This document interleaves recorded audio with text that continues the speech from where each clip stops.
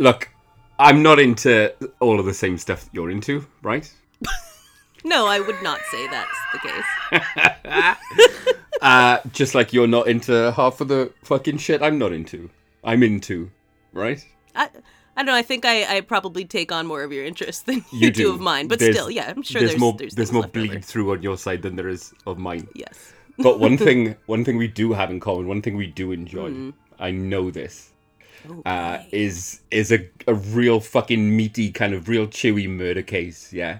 Oh, yeah, that's definitely true. You can't, I got you there. I got you on that one, don't I? Yeah, we definitely we have this in common. Yep. And I love that about us.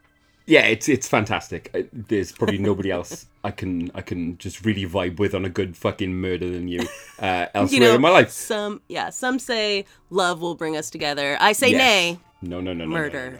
It will. Murder will It bring would us be together. murder. So, and which is just one of the reasons why I'm so grateful and lucky that I get a chance every Sunday to come and just fucking talk some shit about about a murder case. This week's, in particular, the Hinterkaifeck murders. Okay. I'm surprised that we haven't done this one before, right? Because it's an old case. I'm going to take you back to fucking 1922 in Germany, right? In Bavaria. 100 years ago. Almost exactly, And in fact. Yes. Almost exactly. This took place the end of March Oh, wow. in 1922, yes. Really setting the scene for us Yes, here. Imagine yes, a yes. time such as now. come back. 101 years. Come back with For me, this. won't you? Almost 70-odd kilometers north of Munich, the town of Weidhofen, in Bavaria, in Germany. And meet, won't you, the Gruber family, Andreas and Casilia, the parents, their widowed daughter Victoria, who's 35, and her small children Casilia and Josef. You know, one of my favorite teachers in university, his last name is Gruber. So I have a fondness for a Gruber. Well, don't get too attached to this particular clutch of Grubers. For on the 31st of March 1922, they met their end, although it would take some time for people to notice. Oh. Because the Grubers, you see, were an insular family. A God-fearing, inward-looking, kind of quiet, very loving, but a mystery to other people, this family, who kept themselves to themselves on their farmland, on their little parcel of land there in Bavaria. But it's not... my discussion here, our story here, doesn't start on the night of the murder, Corrigan. No, absolutely not. Oh, all right. I want to pick things Take up me there.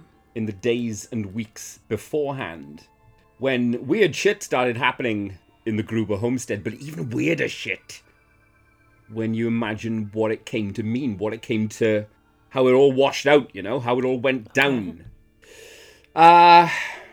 Because for some time before, right, strange things were happening to the Grubers. A clear 6 months before the night of the 31st of March, when the victims all died, the 6 victims of the family died. 6 months before that day, their maid, their housekeeper, quit. And her replacement started on that day, on the 31st of March. Their new maid died on that day. Very strange. Like the Very day that strange. she started work, she just died? No, she was murdered. She was among the murdered. Oh, she was murdered with them. I thought that She this was... Sorry, among I'm keeping the up now. murdered. I'm with you. Yes, Okay, yes. Very interesting. Interesting, isn't Yeah. it? Some days later, Andreas Gruber, the dad of the house, 63 years old. Very strange how a few days before that horrible day of the 31st, he found in his house a strange a newspaper that nobody subscribed to, that nobody in their home read regularly, nobody had bought, and yet there it was. A strange copy of a newspaper that he didn't read regularly and could not explain how it got there. Okay. Very strange. Very strange Yeah. that the You never want to find stuff that, like, shouldn't be there, especially when No. you live, like, in the middle of nowhere. No. Very strange that he would find this completely alien item. Very strange that when later questioned, the former maid said that one of the reasons why she quit her job was because she was constantly hearing sounds in the attic. She was constantly hearing noise. No. constantly getting this unsettling feeling of being watched, of being perceived, of a presence. A missing paper, a strange newspaper, a maid. What about a missing house key? Okay. What about a missing house key some days before the murder? One of the family's only 2 house keys on that farm, one of which went missing. Completely missing. What about That's amongst that? the things that you really don't want What to go about missing. that? You know, you can What lose all about kinds that? of things or whatever, but like if someone takes your key, it's Yeah. disconcerting. What about that? The Hinter Calfec farmstead. A key missing, a strange newspaper, a maid complaining of hearing noise. What about fresh footsteps leading from the nearby crest of forest where the clearing became woodland? What about fresh footsteps leading in the snow from the trees to the house, but not back again? What about that? So someone emerged from the trees. Yeah, emerged from the tree line with Came some quite to dense the forest. Yep, entered the home. And then by the time this family is found, Yep. there is no There are no return footsteps footsteps. to indicate they left again. No return footsteps. No footsteps returning back from the trees from the house. And we know it wasn't one of the family. Absolutely not. No, we know this. How do we know this? Do we know how? Well- or it's just well- been accepted. This is a case that has been studied and studied and studied and studied. More on which in a bit, right? Okay. But make no bones about it. On the 31st Not of their March, footsteps. on the 31st of March, in that barn, there were 4 dead found later. Okay, 4 dead, covered in hay and cloth. Everybody in that barn, everyone except the smallest child and the maid, had been commanded into that barn forensic show, one by one. Oh. Yeah. So multiple investigations, footsteps, forensics. They were called into that barn one by one, individually killed, and quite purposefully lay and covered. The baby, the young baby, the 2-year-old Yosef, and the brand new maid, first day on the job, they were both found dead in the home in the same way, strangled and had the shit beaten out of them. Yikes. Yeah. With the most likely was a agricultural tool called a mattock, which was in the home. A mattock, M-A-T-T-O-C-K. Every one of the victims had their face quite badly pounded with this tool. Andreas in particular, his face was quite badly smashed up, bone protruding from his face, and gross. strangled. They'd done a number on him. So the baby and the maid killed in their separate beds in the home. Everybody else dead, covered up, stacked up with hay. Now, let's talk about timelines, right? All right, yeah. These guys weren't discovered for some time after the killing. 4 days after the killing, their ranch, I want to call it, was visited by some coffee salesmen who had met them in town some days previous. They weren't discovered then. Okay. They weren't Sure, discovered they just then. knocked and were like, oh, They just nobody's knocked, here, and left. Doop-doo-doo, no one here. Ah, well. On the 4th of April, right? So some days later, best part of a week later now, they were visited by a engine repairman who had turned up to carry out some repairs on their tractors. Yes, this is a farm after all. Yeah. He knocked and knocked and knocked. He waited, and then he decided, you know what? Fuck it. I'm going to do the repair anyway. I can see the tractor just out there in the field. I'm going to go Sure. and do it. He was there for about 4.5 hours, Yeah. right?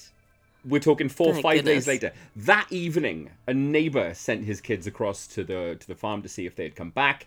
And when they couldn't even find them, he went over for himself, and that's when he discovered the bodies in the barn. Oof. Glad it wasn't Right. the kids. Very Now, glad it wasn't the if kids. you don't know where your neighbors are, don't send your kids. It's just like Mm. I think that's a good rule of thumb. You don't want to find out if Yeah. something's amiss. Or I can. Bruce Wayne doesn't become Bruce Wayne without seeing his parents shot. Does he? He doesn't become Batman without his parents dying. Think on. Sure. Yeah. Okay. He's Batman. He's Batman. You So know? you know what? Send your Think kids about on it. in there. Maybe But send them over. Get them a summer job at the morgue. Just Anyway, like- listen. So many. Back to this murder, right? So many people were fingered for it. If you know what I'm saying, over the years. when you say if you know what I'm saying, that makes it sound like you're saying something else. No, I just wondered. Oh shit! Is this an American thing? Is she going to think that they've been fingered? Or maybe it's, you've overthought it too long, just say something. So many people were fingered trying to figure this out, man. Loads of people over the years got fingered, some of whom were for this crime, right? An early theory was that maybe it was, vagrants, the homeless, Right. the traveling tinkers, those kind of folk. Yep. That rumor, there was loads of money left at the house for a fucking start, right? Stacks of cash. Okay. So they wrote off vagrants not a because robbery. obviously not a robbery. But here's the other thing: we know that the killers had stayed in the pantry, in the property, and in the surrounding area for days. The pets had been fed. Oh, wow. Yes, the pets. They're not fed. monsters. Well, yeah, but fed and unharmed, Corrigan. Yeah, that's... Right? The family had a wild. pet Pomeranian dog. It was in great health. The fucking cattle, some of the farm cattle had been fed. Wow. Food and meat were missing from the pantry. There were no leaving, no exiting footprints. When questioned, another guy from a nearby farm saw smoke coming from the chimney Wow. during that The period. balls. The The balls fucking on this person or absolute people. German fucking cojones schnitzels on this lad. Right? Because you have to imagine, like, okay, so for several days, nobody's coming. They're just chilling, doing their Yep. thing, whatever. And then people do start showing up, and you're Oh, still yeah. just like, wait for it. We Yep. good? Okay, just going to keep on doing my thing here. Just keep Yep. camping out. No Yep. problem. Murders, the bodies are chilling quite nicely. Yeah. Now, very interesting to me, right? And you know how sometimes I like to kind of talk about, the time since this event is longer than the time Right. since that event and now. This murder was in 1922, right? Early 1922. Mm-hmm. The file was only closed in 1955. Oh, wow. Yeah. And the final interview of this, around this crime, took place in 1986. Oh, wow. I Right was bef- alive. I, too, was alive. While the fucking Hinterkaifeck murders were still being investigated. And here's what really just wraps this up beautifully to me, right? A nearby kind of police academy. Not like that, not like a comedy one, an actual, where they actually, and it isn't just, On the other hand, I don't think I was alive for Police Academy, so don't worry about that reference. it was like Zed and Sweet Chuck getting it up to all sorts of hijinks. Sure. To put the wind up, Captain Lassard. This was actually a police It's academy. all gibberish. You could be making all of this up, as far as I know. Come on, where my police academy stands at. Anyway, right? They reopened this case almost as like a kind of an academic exercise in 2007. Oh, okay. Right? Yeah. Revisited the case using Let's kind get of our kids on it. See, exactly modern break technology. out the fucking CSI, all that, right? Now, they all obviously couldn't really do a great deal with an 80, 90-year-old case at the time. But Right. the most captivating thing for me about this is that using modern techniques, using modern kind of, fucking forensics and whatever the fuck they did, they all independently agreed. Everybody at the Polizeifachhochschule at Fürstenfeldbruck, right? They all agreed independently on who they thought the killer was. So they weren't consulting with each No, other. They no. all came to the same This conclusion. was an academic exercise. They all agreed on who the killer was, but because the killer has or may have living descendants, they ain't saying shit. They can't say? They ain't saying nothing. No! How good is that? See, if this was America, that would have been all over the place. Yeah, Privacy? Fuck you. that's right. This That's is right. this is true crime we're talking about here. Yeah. So Mark, that is a devastating end to this story. yeah, devastatingly dissatisfactory, but that's my life. Let me quote directly from my notes, if I may. Yes, please do. Fucking look at these nerds. Oh, mise en scène. I don't think anyone has ever said mise en scène in such a horny way before. The way I whispered the word sex cannibal recently. Worst comes to worst, Mark. I'm willing to guillotine you for science. Thank you. That's really, really sweet. It's cold So- outside, but my pancreas is talking to me. I'm gonna leg it. You know how I feel about that, Mark. I think you feel great about it. Listen, how you been? Are you feeling renationalized yet? Are you feeling? Yeah. Mostly, I think. I kept on saying, like, accidentally using British phrases with my sister last week that I think, here's the thing. It's like that process of when you're in another country and you're trying to make yourself understood, you try to talk like the people that you're with, you know, call chips crisps and, you know, fries chips and all this kind of stuff. Yeah.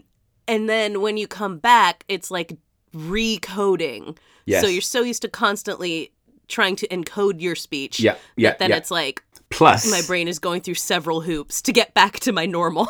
All pointless in the first place, because the Brits who you're trying to navigate your communication through are expecting you to say weird shit anyway. Yeah, right. Like, they know I'm going to talk funny. It's fine. But it feels like the no one benefits. Considerate thing to do to attempt to meet people on their level. So yeah, no, I'm mostly getting back in the swing of being here, but it was a weird week. Obviously, last week we talked and my house had fallen apart. Yeah.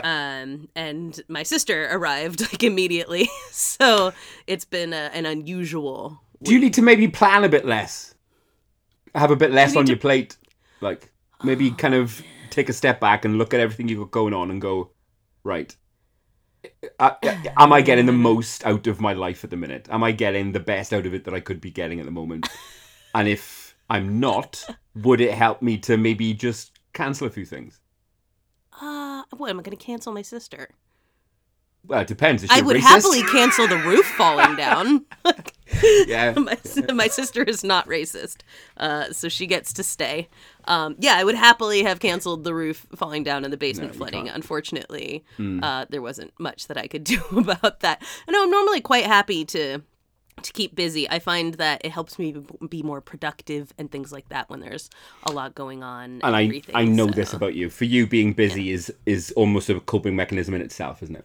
Yeah, exactly that. If I have too much time on my hands, it's hard for me to accomplish anything. So, if I want to like get shit done, do things, it's best if I'm trying to like, squeeze it in between all kinds of other things. This does make it so that then when things go wrong, I'm like, uh-oh, I did not leave time for that. There you go. Exactly. For you, getting the important stuff done is like when you try to hide like a pill in some cheese for a dog, isn't it?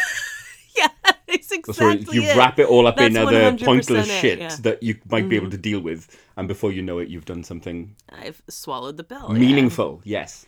Yep, exactly. I just need the cheese for my pill. That's how I live my life. Yes, we all need the cheese. So it's been a weird week, but I feel like I'm settled back in. And actually, what's really nice is jet lag coming this way is always a bitch, right? Just the worst coming this direction. Oh. But I'm like trying to utilize it. So now I've just been like on that like go to bed early, wake up early schedule. And that has been really nice. I'm here acting all surprised, like jet lag goes in a different direction if you go in a different direction, but that makes so much sense. Yeah. It is a lot harder to come this way and lose 5 hours or gain 5 hours. Gain 5 hours than it is to lose 5 hours going the other way. Because then you just go to bed when you get there. Like, exactly. You get to the place you're going, you're like, oh, it's nighttime, go to sleep. When you come back, it's like, no, I still have half a day left. And it's really hard to adjust to. I suppose you're desperate to hear how the weekend went? Desperate to hear how the weekend went? Well, yes. Oh, yeah. Corrie. It was, the coronation of the king, Corrie. I do know that. I watched a few minutes of it, and it was the most boring thing I've ever seen in my life. Absolutely terrible, wasn't it? Just terrible. So your family, went and watched this, had went to a coronation party or something, or what? Yeah, just exactly that. So everyone who listens to Joag knows that Laura is all over this stuff. She fucking loves it. So yes. She could not have enjoyed that. I refuse to, but not on a, Love and the Monarchy, whatever level, but it was deeply, here's what is confusing to me about this. Okay. And I think maybe you can explain this for me. England in general, the UK in general is not super Christian, right? Not here where everyone's actually Christian. Nah. And, King Charles elected to have an actual sermon, Yep. which, according to BBC America, is like not normal. Like, he chose that, and that's not like a regular thing they do. And so it was just like the most boring church service. It was terrible. People really enjoyed watching this. Nobody kind of, it wasn't like on big screens or anything like that. It wasn't like being like people going fucking balls out in Wembley Stadium for it. No. All right. There was a Stone of Destiny as well, which I'm delighted with. It's a thing which isn't fictional. It exists. Yeah, of course. No, that's definitely real. Yep. And, cost us millions to get to Scotland and back. And had protection all its way down. There was like a guard assigned to guarding the Stone of Destiny. Feels like if it was a real Stone of Destiny, it wouldn't need guarding. Oh, that's a really good point. Surely it was ever thus written in the stone. Didn't the Pope give him something weird too that like went on like his carriage or something like that? Is that what those sausage fingers are, eh? I don't know. I don't know. A deeply weird display, and it is odd to me. Very strange, very strange. Anyway, that people enjoy watching that. Very strange. But no, to talk a little bit more about Laura. I am more and more coming to believe that she's got to be lying about half of this stuff she says she's into. She's got to be taking the piss. But what she does enjoy is a nice community event. Right. That, okay. I can get on board with that. I understand that. That's something she fucking loves. Chatting with strangers. Oh, yes, these are my children. Ha, ha, ha. Sure. That and things of that nature. And she'll attend a community event under the thinnest of pretexts. Be it a churchy event or, is there a king now? She'll come along and eat your sandwiches. Okay, fair enough. So that's what they were doing. That makes sense. What did the boys think? Did you talk to them at all about it? They were profoundly bored by the whole thing. Yeah, I imagined. Obviously, Laura drags them along with her, but we made up for it. We went to see Guardians of the Galaxy the next day. Good. And hopefully now, Coronation's finished. Yep. You've returned to America. Yep. Surely now things will settle down. Surely now things will chill. Is this what was like contributing to just the instability of the world? Was simply that I was on the wrong landmass? The geopolitics. It was the king not having the crown yet, and Corrigan being in the wrong on the wrong continent. The geopolitics were all wrong. Yeah, I think things are about to go back to normal. I think things will go back to normal now. Yes. Yeah, exactly that. Well, it's good to be here, and I mean, I do miss it there, but it's good to be back to us doing our thing, all of that. Although I also, again, enjoyed getting to do stuff, Joag things together. I now am going to. Did you get all the footage, by the way? Did you get everything that I sent? I haven't tried yet. But, okay. But yeah, I'm excited to start the voyage of trying to put all that footage together that we created and get it out to you, our dear listeners. Should be a good old time. What I am really hoping is that in one of the scenes that we filmed, perhaps we'll see like a spooky, bright-faced child in the background who wasn't there. Ooh, wasn't there before. Well, somebody. There was you sent me a picture from the drone when we had been shooting drone footage.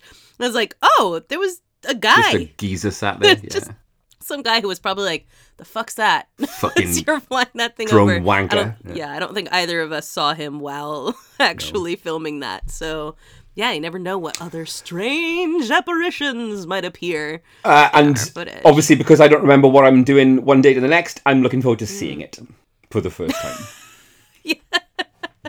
It'll be glorious. I'm already really excited about some of the blooper things to put up. In fact, there's one story you told, Mark, that I am considering just simply putting one entire take of the story as a blooper. Was it, just all 8 minutes of it. Yeah, okay, I think, yeah. Yeah, so deeply unusable. Is there such a thing as like an AI real-time fact checker?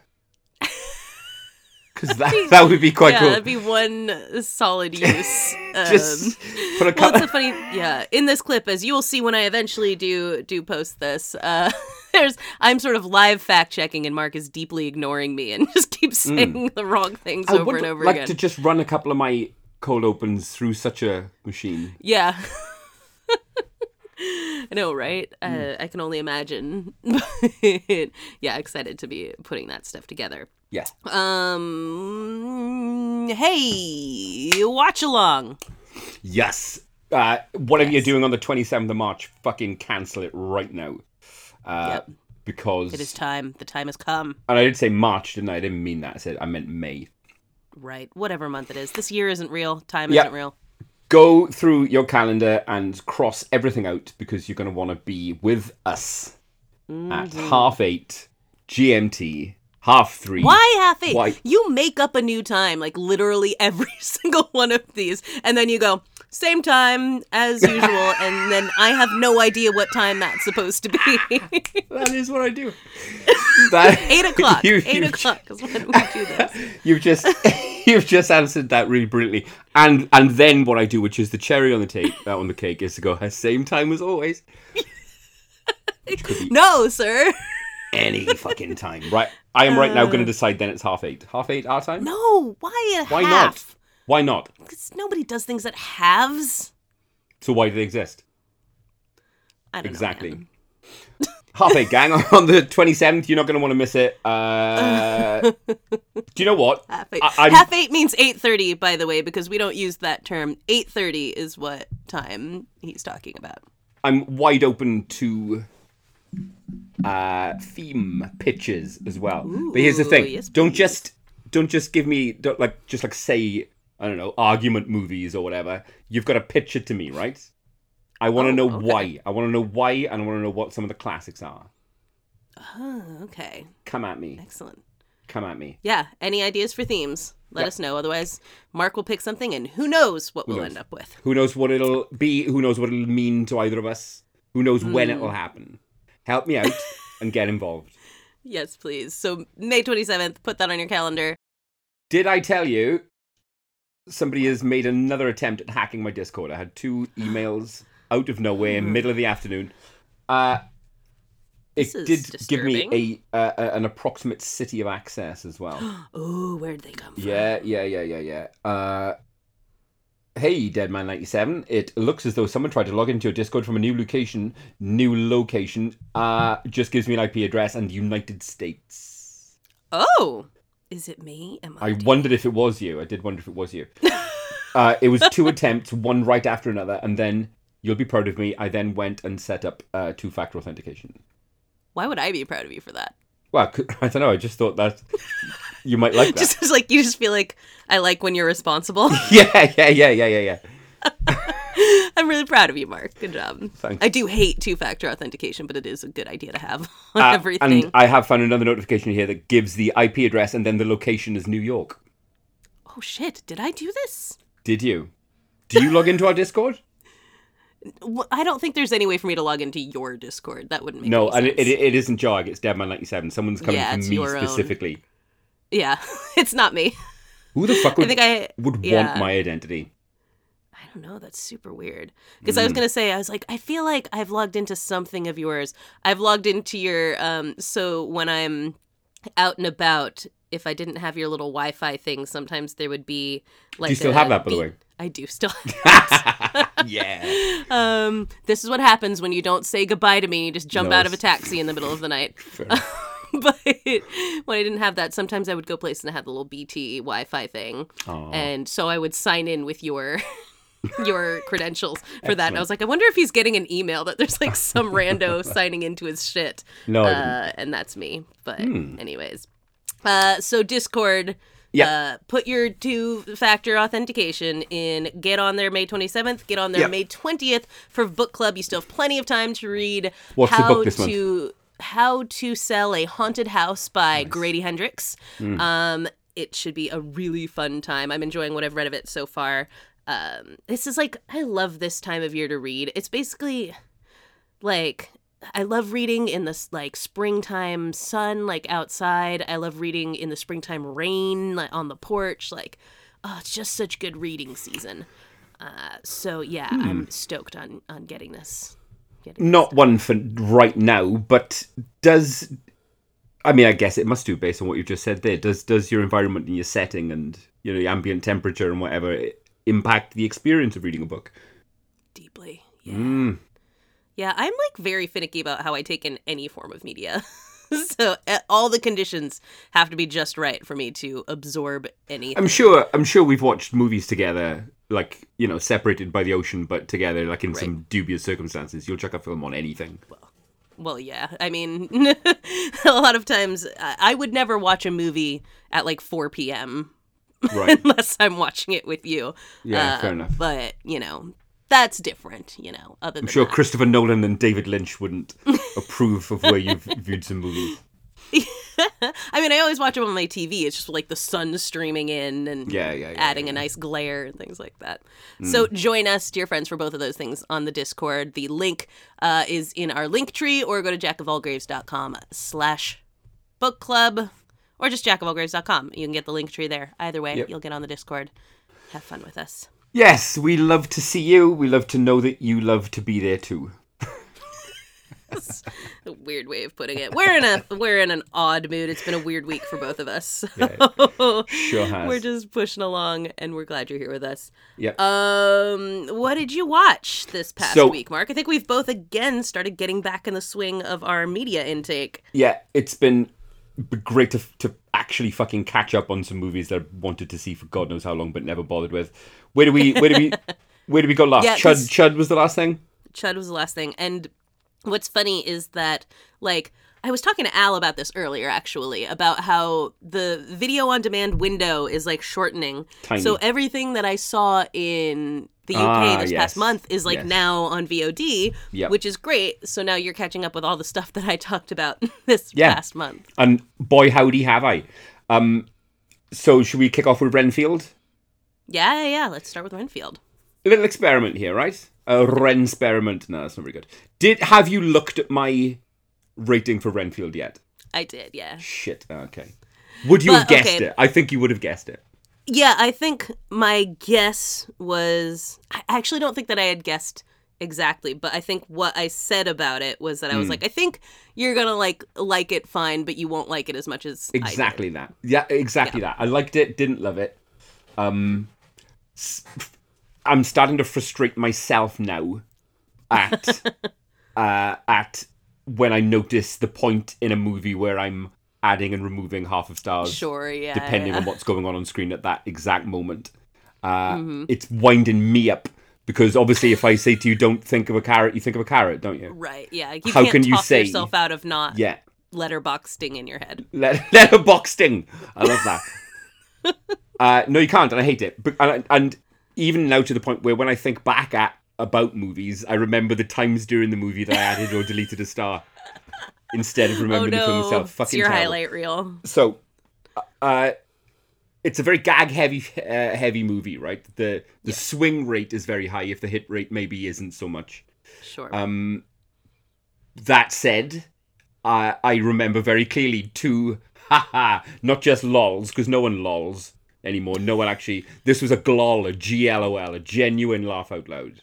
Okay, yeah. Right, it did get a couple of glols out of me.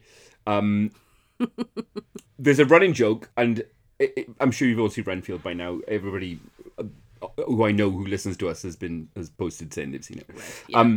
There's a running gag in the first kind of third of Dracula getting just repeatedly fucked up by vampire hunters, and going elsewhere in the world to kind of lick his wounds and recuperate. And there's a fantastic gag where Dracula gets a massive window full of blazing sunshine, and he's in flames. And Renfield scoops him up and goes, "Master, you okay?" And it's literally just Nicolas Cage's voice coming out of like a smoking black lump of flesh. And it's over the top gory, and you don't see it coming. And they really went in so hard on the gore for effect. And and he just goes, "No!" And it was funny as fuck. It would have been worth what I paid to see it. Nothing. Just for that one gag. So whatever else I got out of it after that gag was a bonus. And it's a good laugh. Yeah, exactly that. I think Anna's review of it was, I think, very fair of like, I really enjoyed this movie. I thought it was very funny and all that kind of stuff. It does, the propaganda of it gets grating, and I deeply can't stand Awkwafina. So between Awkwafina being there and a cop, and it being like weird Yes, propaganda. it must have been doing something right. It's like it's doing something right that I liked it anyway, but it is grating. That is so much of the storyline as well. You don't really need the emotional hits of that. I'm enjoying God, no. Renfield. Yeah. He was great. I was also Nicholas Hoult was excellent, and it's just lovely to see some fresh horror IP. Mm-hmm. Yeah, you know definitely. what I mean? Which looks as though it's had a few quid spent on it. Yes, yeah, exactly. You know, it's got some lovely choices up there on the screen. The color palette is beautiful. It's got this weird greens and reds in situations where there are no weird greens and reds. It's just that's how it's lit. Fuck off. Right. Which all about that. CG gore, take off half a point. Sure. Wacky fucking color palette, add half a point. You know. Right. It comes, it goes. Yeah, mixed bag, I suppose. But 2.5 yeah, stars. I mean, I think that's about where I'd put you, and I enjoyed it a lot more. But also, I think seeing it on the big screen helped for me, and and I just tend to like kind of goofier horror comedies than you do in general. Yes, you do. Right, let's do an experiment. Next time you and I are watching a film together, we don't letterbox it. I don't letterbox it 2/3 of the way through, right?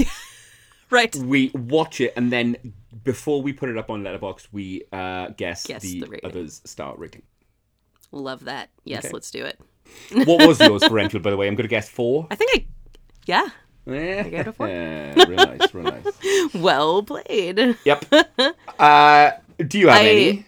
Well, on the sort of similar note to Renfield, I watched a terrible horror comedy called Blood-Sucking Bastards, which is 2012 vampire comedy, which stars Fran Kranz, which is why I watched it, even though I love Fran Kranz. Yeah. He has the worst agent in the world, and everything he's in is terrible. Aside from he is in the new season of Party Down. But other than that, yeah, he's in awful movies all the time. So Blood-Sucking Bastards, I turned on Shout TV one day and it was partway through, so I just rewound it to the beginning and recorded it. And it not only has Fran Kranz, but then about 10 minutes in, 15 minutes in, Pedro Pascal shows well, there we go. up. There I was we like, go. what? Scoring big. I had no idea when I recorded this. And of course, he's just charming as all get out and everything. And he plays your big bad in the movie. So it's like an office vampire comedy thing, which spends way too much of the movie setting it up. So, for a movie that's only an hour and a half long, 45 minutes of this movie solid is exposition. Just office stuff and office drama, and this guy's in love with this girl, and this person in the office is annoying, and and you're like, there's not enough movie to justify all of this. I get it. In 10 minutes I could have gotten the entire office dynamic here, and we could have moved right on into vampire mayhem. So yeah, I don't recommend Blood-Sucking Bastards unless you're a Pedro completionist, in which case obviously you've got to watch it, and he's handsome, and you'll like that. Does Frank Kranz get out his unnecessarily buff torso? No, you don't even get to see unnecessarily ripped Fran. And I say that I mean every syllable of unnecessarily. There's absolutely no need. For a man who's never played a role in which he needed to have that, and is just he's ripped as if he plans on playing Captain America. Yeah. What really. What does your agent convince you he's getting you roles in? Because he's not doing that. It's definitely not what's happening here. Something Laura and I like to do, and she's better at it than I am, but let's see, will you be? How old is Frank Kranz? Ooh, that's right. actually really tough. Exactly. Because I'm actually pretty good at this, but he is. I know you are. I'm looking at photos of him now, right? And he looks as young, if not younger, than he did in Cabin in the Woods. Exactly that. Because I was actually thinking this when I was watching Party Down the other day, and he showed up, and I was like, he hasn't aged, and I am going to guess he is 41. Show me a screen grab of your fucking desktop right now. My hands are right here. You can because see. Because he is indeed. He's 41. Nice. Very good, actually. Yeah. But he looks exactly the same as he did on, like, Dollhouse 15 years ago or whatever. Child. So there you go. Blood-sucking bastards. Don't recommend it unless, you want to see the internet's zaddy. 1 star. Yeah, I think, I might have given it 1 star somewhere. Okay, listen. How's this, right? In an attempt to understand the ways, the fucking magic that went into Avatar: The Way of Water, I thought I'd take another run at it, right? Thought I'd have another go. Stay awake this time. I did try and stay awake this time, and I got 2/3 of the way through. Did you? Wait, really? Yes, I made it 2/3 of the way through a second time. Wow, that's hilarious because you did text me. I feel like around then you were like, I'm almost there. I was like, surely he shall make it. The waters of Pandora claimed me a second time. All the more incredible, right?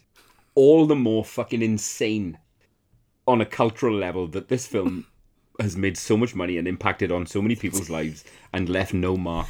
It is at all. It's incredible. It's the world. It's like a Captain Planet of a movie. It just picks up after itself, leaves no pollution. It's sustainable. Honestly, Avatar is like conflicting because on the one hand, right, it's a guy's vision. It's his artistic vision. And there's like something to be said for James Cameron's just like, fuck you, I make my shit. There's so much to be said for that, right? And like, so on the one hand, like part of me is like, yeah, right on. On the other hand, it's like the most cynical way that would happen because the only reason he gets to do that is because his useless movies make a shit ton of money and they mean nothing and they do nothing. And right. In fact, all they do is just make money. Yeah, I would go further, right? If I really, really try and scour a fucking memory of Avatar: The Way of Water from my cerebellum, upon which it is still freshly resting, by the way. Sure, yeah. It hasn't yet bedded in. It's still right there. I should, by all physical kind of right and wrong, be able to just pluck fresh memories of this film. But I cannot. And the only memory I've got from it is of like an anecdote of really kind of shaky veracity back in the early days of production, where Jim Cameron tweeted, some studio guy came in and asked me if my movie could be half an hour shorter. He doesn't got a job anymore. Or something like that. Why does he sound like Kurt Russell in Big Trouble in Little China? He does. Get out of here, you fucking... You ain't got a job anymore. My only memory of Avatar, the day after seeing it, is anecdotes about the mistreatment of behind-the-scenes executive staff. It's like the one time you actually feel bad for an executive when you're like, that's kind of not fair. Yeah. It's a little bit of a dick move, sir. Yeah. I'm going to make it 20 minutes longer now. He has a family. Yeah. Yeah, right. Good grief. So, yeah, I don't know. It's, no opinion. No opinion. Yeah, Still no like, opinion. How can you? It's so weird. I, like, honestly, again, I haven't seen this. It's just when I see, like, all the, like, 4 or 5 star reviews from friends on Letterboxd, I'm like, yeah. But you've never mentioned it in your real life. What do you give 5 stars to? Maybe that all just, of the really meaningful stuff happens in the last 90 seconds. Yeah. Maybe that's what it is. Yeah, it's like the very end of the movie is like extremely powerful. Sigourney Weaver dies and is resurrected again. Is that what happens? I don't know. Yes. I watched a movie, another terrible movie, yesterday. Like I said last week, I'm kind of in a zone where like I'm in the mood for shitty horror. I don't know, there's something comforting in a shitty horror movie. Maybe it's because I miss my dead and lovely friends since I haven't been here for Scream and Chat for so long. Maybe. But I watched a movie called The Ledge on Hulu. I believe it's 2022 that came out. Okay, just for the Brits among us, the ledge that you put something on, or the ledge that you hang off, or the Gary's a fucking ledge. The Ledge. The other kind. Yeah. Kind. I might watch that other movie, but Right. that's not this. It's not The Ledge that this you is the go through kind you cheeky hang Nando's from- with. Right, okay. Exactly, not that. However, inexplicably, this is one of those movies where the cast is clearly British, but they're playing Americans. Okay, yeah, okay. All of them. It's, this is my spiritual gift, right? Like, Yeah, of course. seeing Evil One of Dead many. Rise, hearing one person talk and going, this is Australian, even though they're supposed to be American. And with The Ledge, the moment someone talked, I was like, is this British? And sure it's how enough, old? looked it up, and it's like a year old. It's like 2022. That they would give this it is a nice- that kind of confusing a title in Britain a year ago. Well, and here's, like, the whole movie feels like it's from, like, 2002, and I kept having to remind myself that it was recent. Because it's even if maybe they had made it take place in 2002, it'd be one thing, but it's supposed to be modern, and you meet there's the no characters in it. intended ambiguity in the title at all. No. It is absolutely supposed to be now. They use iPhones, things like that. They use Instagram, all that kind of stuff. But the premise of this is basically that these two girls are going climbing, very similar to Fall? No, what was the name of the Fall. movie? The Fall. Is that what it's called? Yeah, Where they're on the top of the big pipe 100%. thing? Which Peter has been Yeah. badgering me to watch. But I God. simply have no interest So in watching bad. that. And like that, it's like, so two girls are on this climb thing, and one of them is clearly recovering from the memory of losing her partner. And so, they're going on their first climb after her partner has died in a climb. They actually don't reveal that part till the end, but, like, it's very obvious the whole movie that's what happened. Like, we can tell by these flashbacks where this is going. But so that's kind of the setup, and then they meet this other group of, like, 4 guys, and they, kind of flirt the a little ledge? bit. They're on the ground at the time. Okay. And one of these girls kind of makes fun of them because they're taking an easy hike up the top.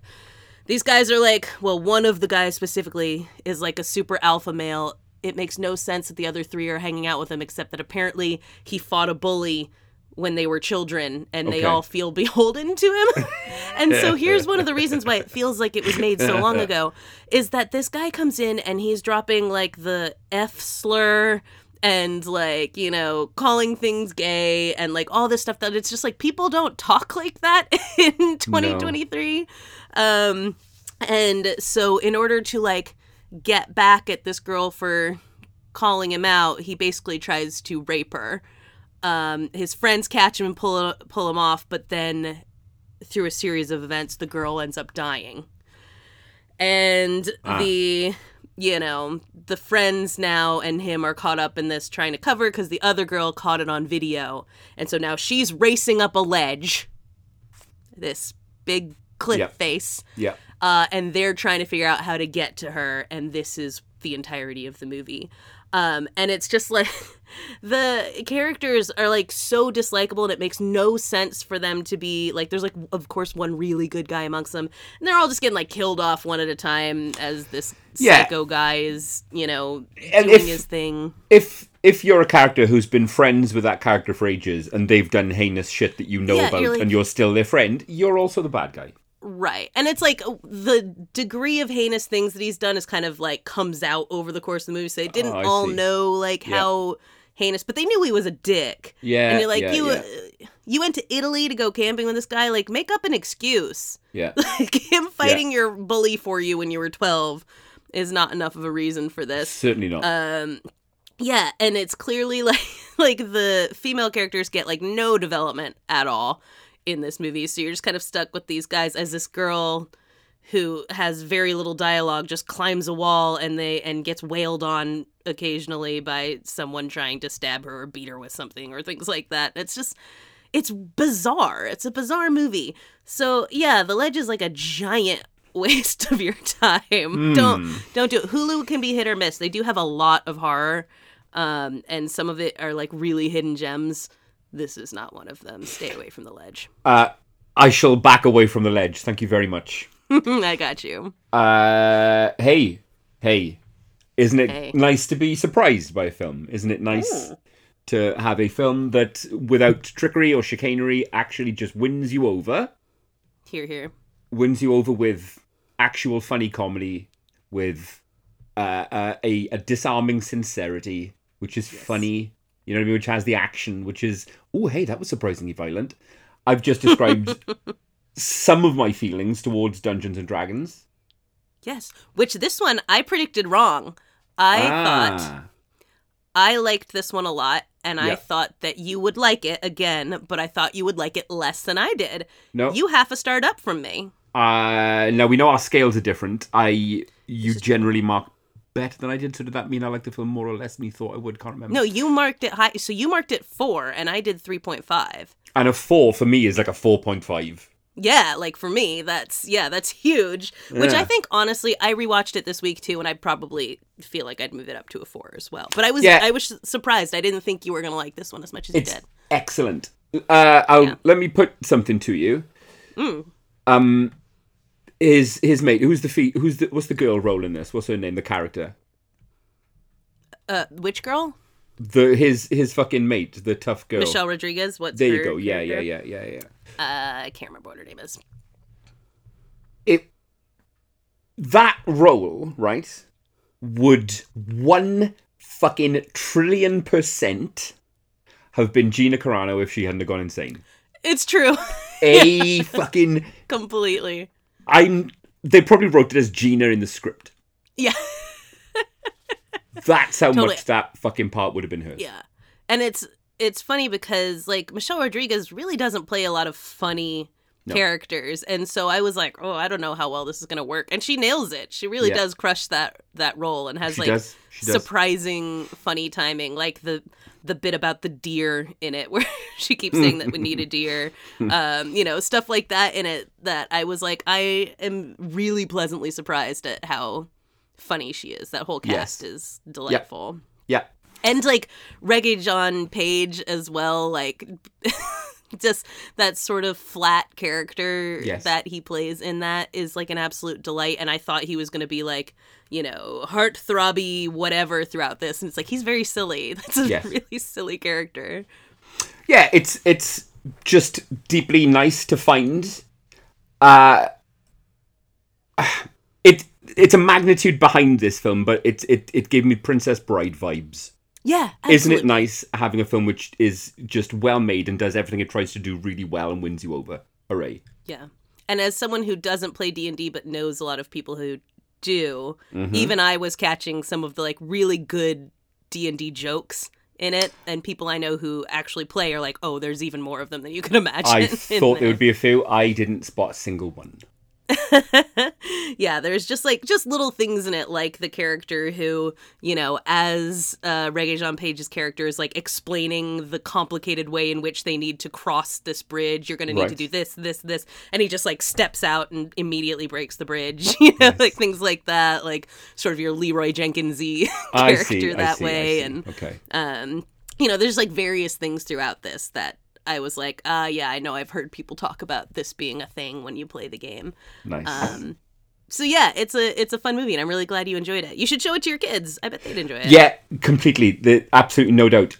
It does remind me that at some point over the summer, you and I should probably have discussions about what to do to get me involved in some kind of tabletop game or other. Yes, because we had so many volunteers. Loads of people biting our hand off for this. Yeah, which was great because I then, got a text message from you that was like, oh my God, I'm actually going to have to do this, aren't I? Because, the volunteers to teach you D&D was high. So we will do this. This is not a joke. We absolutely will organize some D&D. And if someone wants to volunteer to DM, please do. I tried to convince Kristen to do it, and she was like, I'll play, but fuck no on DMing. So if you want to DM Mark's first D&D campaign, please do let us know. Yeah. And we will organize this. I would love that. I'm thinking kind of mid to late summer, maybe early to mid-August, something like that. Yeah, cool. Yeah, that'd be great.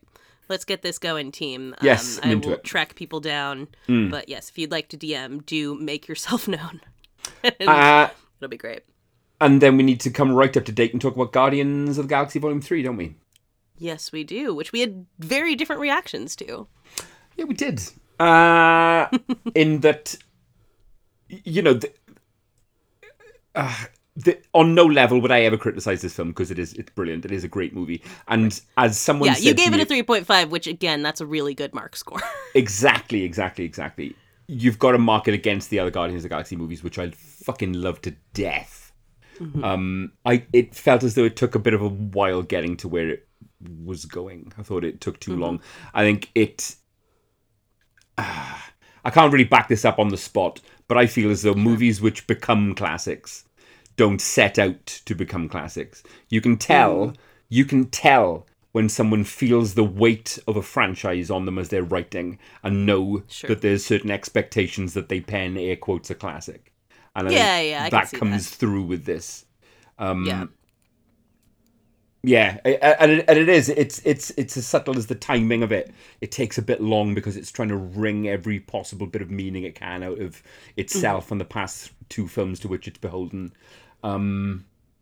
It's written through that lens. Somebody's trying to write a classic here, and it feels ersatz as a result. I think I get that. I think I more took it less as trying to write a classic, as more trying to close out something like James Gunn is deeply passionate about, and thus it feels grandiose in that way, of something where he wanted to complete this exactly how he wanted to complete this. And being so insanely successful for Marvel, I think Marvel let him do whatever the fuck he wanted. And thus you get the largeness of this, that I can see how it would be interpreted as, trying to write a classic. That I saw it more as, this is someone who deeply loves this and wants to be able to take the time to wrap up everything into, like you said, wring all the meaning out of it and get all of that stuff out. And I think each Guardians movie I have loved more than the last. Like each time I loved the first one, and then the second one came out and I absolutely loved that one. And this one was just knocked it out of the park for me. Where I feel like, I think Alan put this well earlier, where he was like, it didn't feel like 150 minutes or whatever it is to me, but that's not to say that they couldn't have cut 30 minutes out of it. And that's how I felt, that I was like, there was no point in it where I was like, God, this is fucking dragging or anything like that. But at the same time, I'm like, sure, they could have cut some stuff out. But yeah, this one just, really hit hard for me. I felt like, to me, I think what I said about it was that, I had forgotten what it felt like to care about the MCU. And one of the things about this is that for all of that, it doesn't feel like it's just a part of a setup, right? I think Isn't it interesting that it gets you to care by all but essentially moving itself away from the main timeline completely? Right, yeah. And it's like they're obviously introducing Adam Warlock, who we're going to see more of and things like that.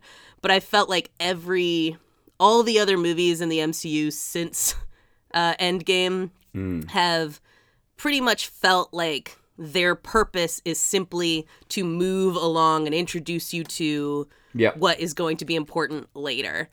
It's like watching episodes of TV shows as opposed to getting a full story. And this is a full story. Oh, it's huge. It is, yeah. It's huge, yeah. And it's, it's all within this. So, they introduced me to things that clearly are going to be important, but tricked me. I wasn't thinking about it, I was not thinking about, how is Adam Warlock going to fit into the rest of this? I was like, I'm just invested in this story that is happening before me. So, have they all been disappointing since Endgame then? Because a lot of people say this. I hear this a lot.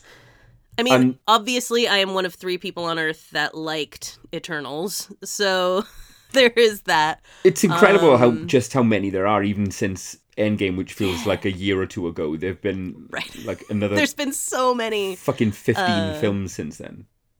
Yeah, and it's like, That's absurd. Yeah, I don't like it as much as you do, but I like Multiverse of Madness. Yeah. But yeah, I think everything has felt intermediary. Yes.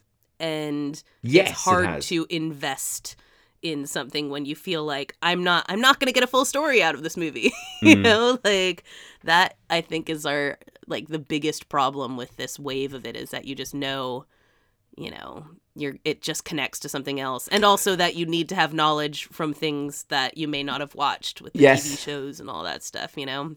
That's but I think my sister was like, you've nailed it there. Yeah. My sister was like, am I going to have like watched other things to understand this? Because she doesn't really watch MCU stuff. And I was like, no, you seen the other ones? And she was like, yeah. I was like, you may not understand some stuff from like Endgame. I can explain it to you real quick.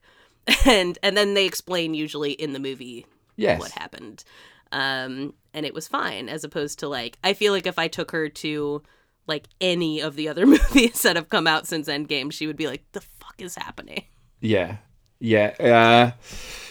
It is telling to me though that, you know, to use your words, it's the one that you've been most invested in, and it's an ending in and of itself. There's a few things you know you're going to get, you know that it's going to wrap things up, and it doesn't really feel like any of the others really matter too much for that few hours.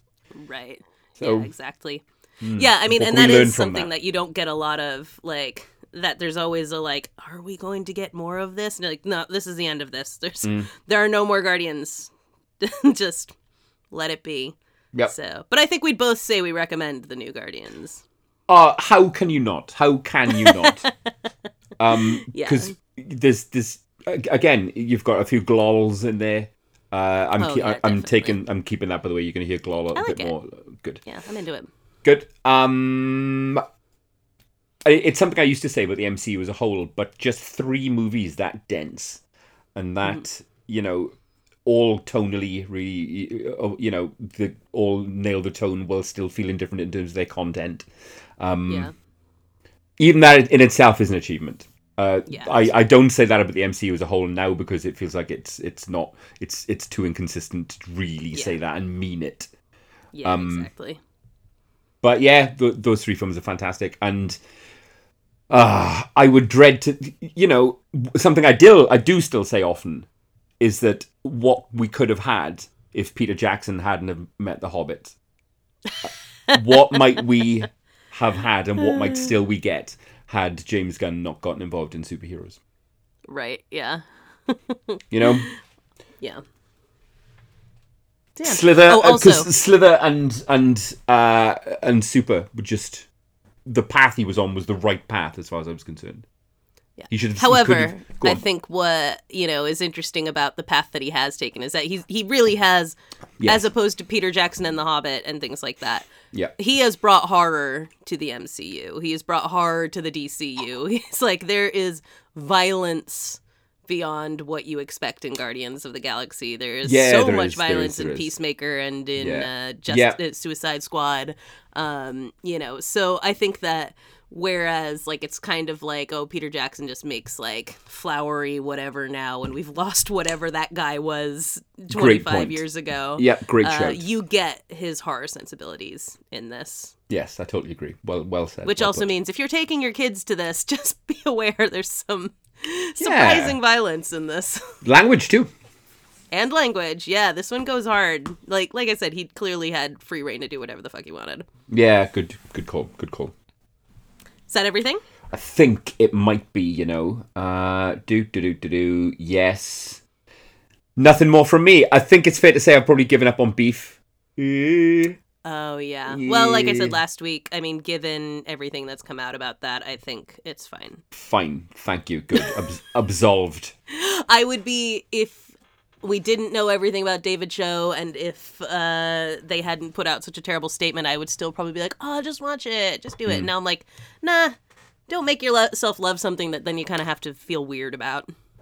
Just gonna super briefly, because it's outside of the wheelhouse, but super briefly want to just gush about pro wrestling just for a minute. For a minute, please. Maybe 90 seconds. I mean, it's big times right now for the A-dubs. Yeah, it's big times. And I am delighted to know that I and my brother and my 2 kids, we are going to be a part of history. We're going to be a part of living history on August the 27th in Wembley.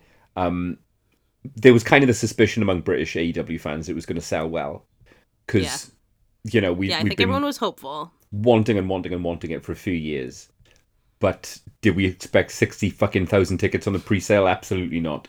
So insane. Yeah. It was always going to be an amazing show, but the eyes of the world and the eyes of history will be on that show. So it has to be something quite magnificent.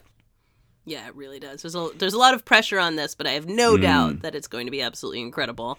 None at all.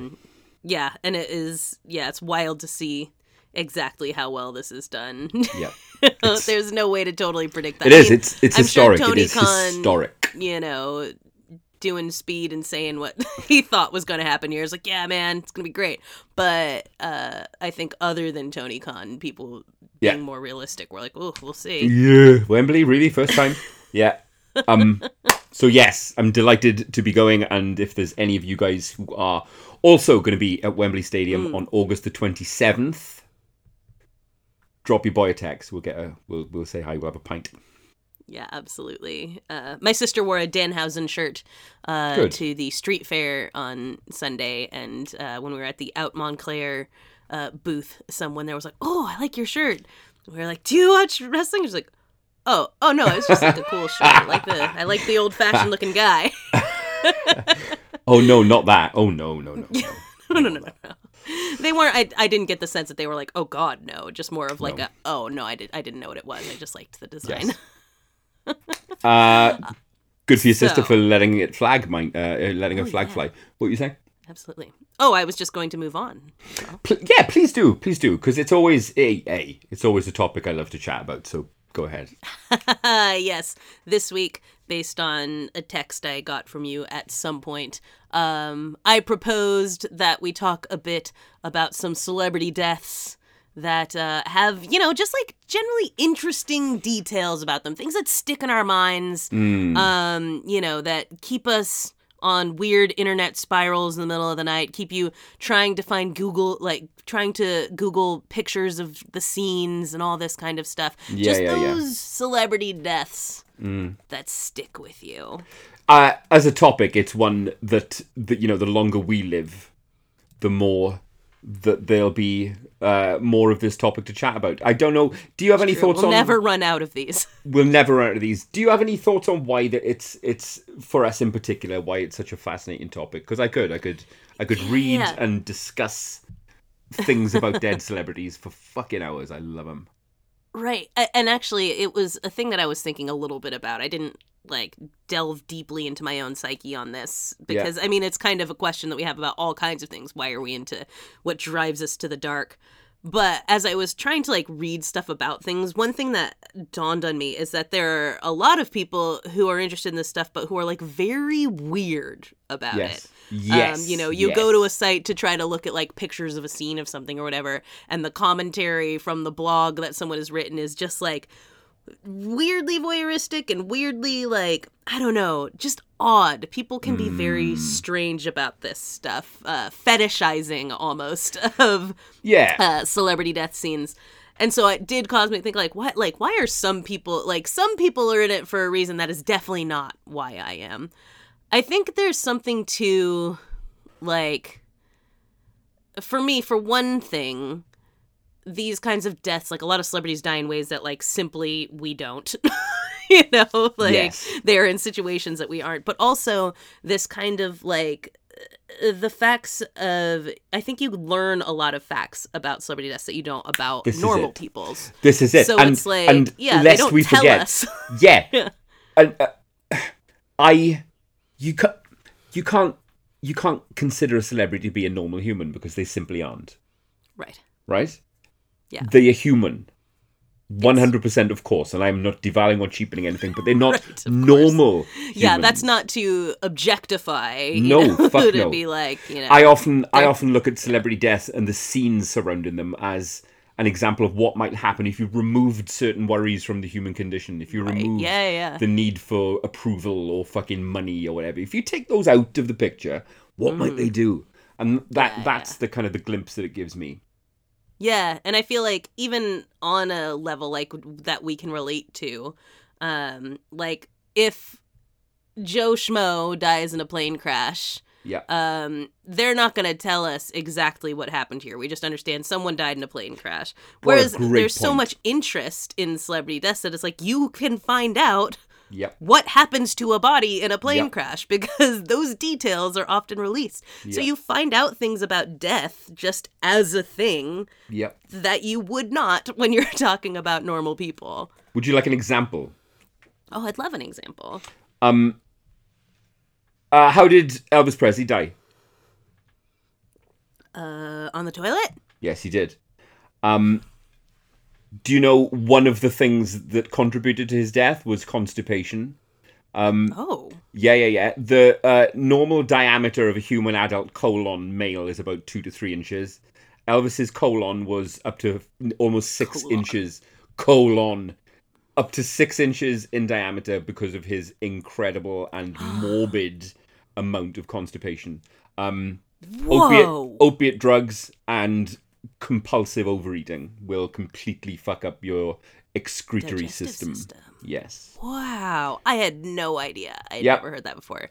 I guess I've also never really thought about like physiologically what happens when one is constipated. I don't know where I thought it was hanging out, but I guess I just never thought, oh, it's just, expanding your colon. At his autopsy, he had a compacted poo, right?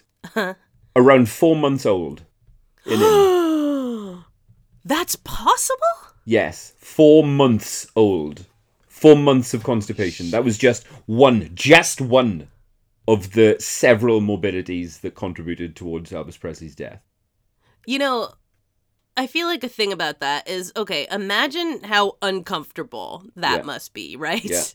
Yeah. And that feels like one of those things where, like, obviously people do drugs for a variety of reasons, but, like, if the amount of pain you'd probably be in all the time from that, you'd just be like, more drugs, please. I'm just gonna take shit because I can't shit.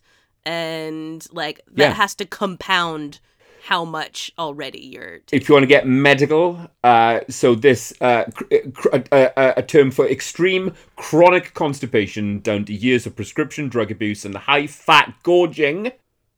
Yep. Will give you a condition known as Valsalva's maneuver. Valsalva's Fucking maneuver. right. Valsalva's maneuver. Valsalva. Valsalva's maneuver. Valsalva. Okay. Yes.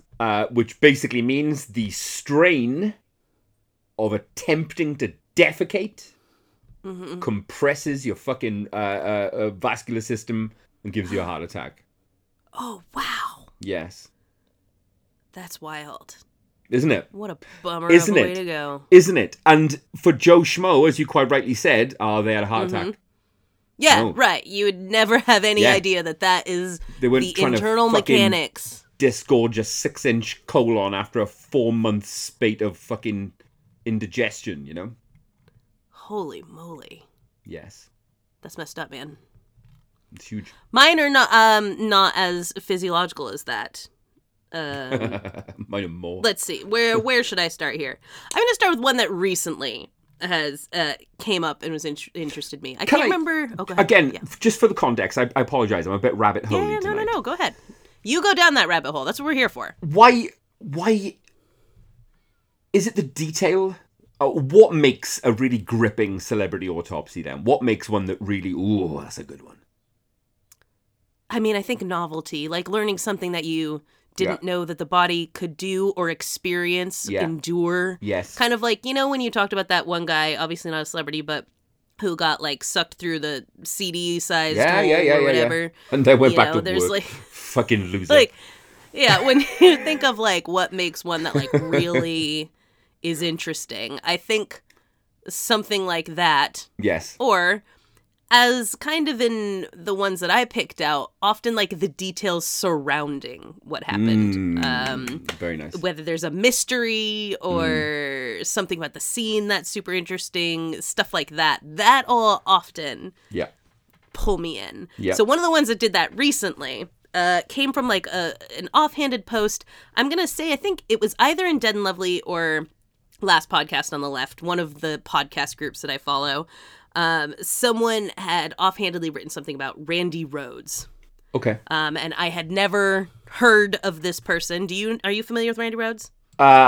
You might know more than I would. I know he was in like a hair metal band. Randy Rhoads. He's in like a glam band, isn't he? Is he like? So he was the guitarist for Quiet Riot. There you go. Okay. And at the time of his death, he was touring guitarist for Ozzy Osbourne, as Ozzy Osbourne had just split up with Black Sabbath and was on his first solo tour.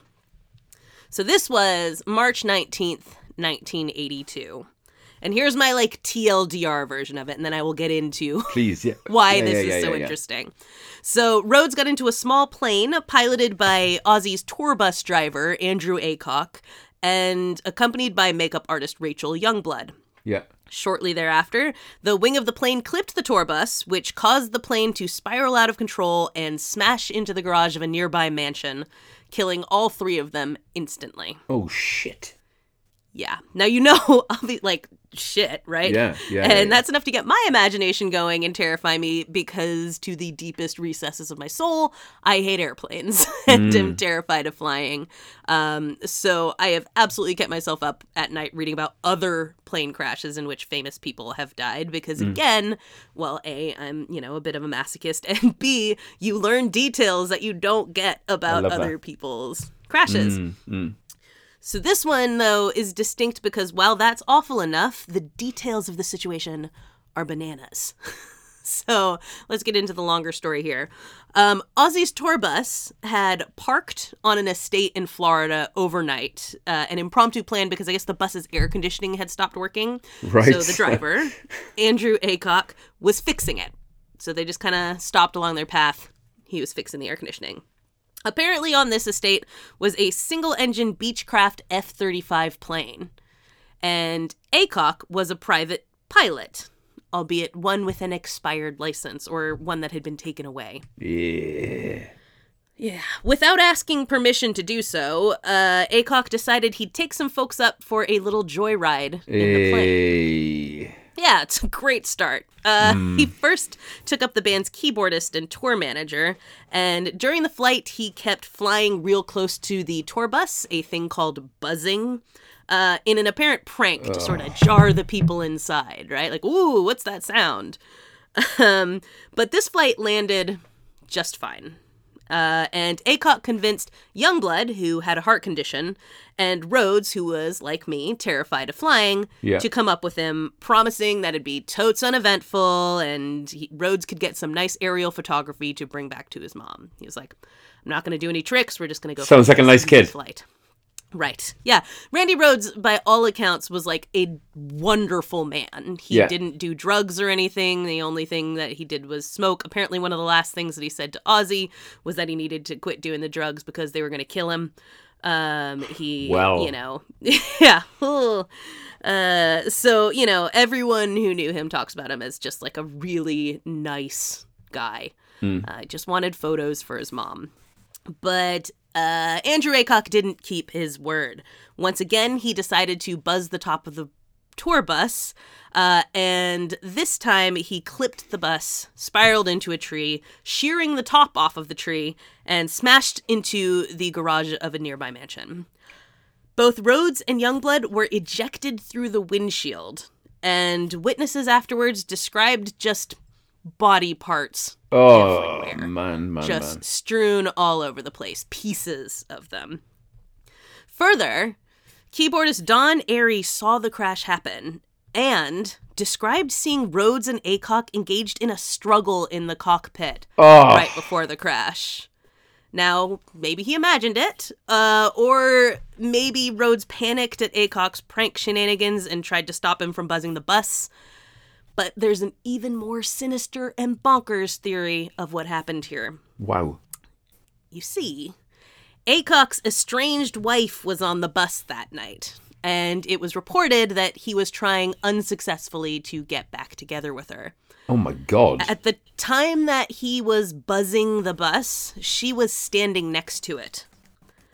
Under the influence of cocaine, it's thought that he may actually have tried to crash into the bus and kill her, seemingly unconcerned about who else he may have taken with him in the process. Some people think that by trying to take control of the plane, Rhodes actually saved everyone on the ground from the same fiery fate that he met that Holy night. shit. Yeah, right? He was legit potentially trying to kill his estranged wife, and Randy Rhodes may have saved him from that. Well, fuck. Yeah. Allegedly, this was not even the first fatal plane crash Aycock had piloted, a fact of which Sharon Osbourne was apparently aware.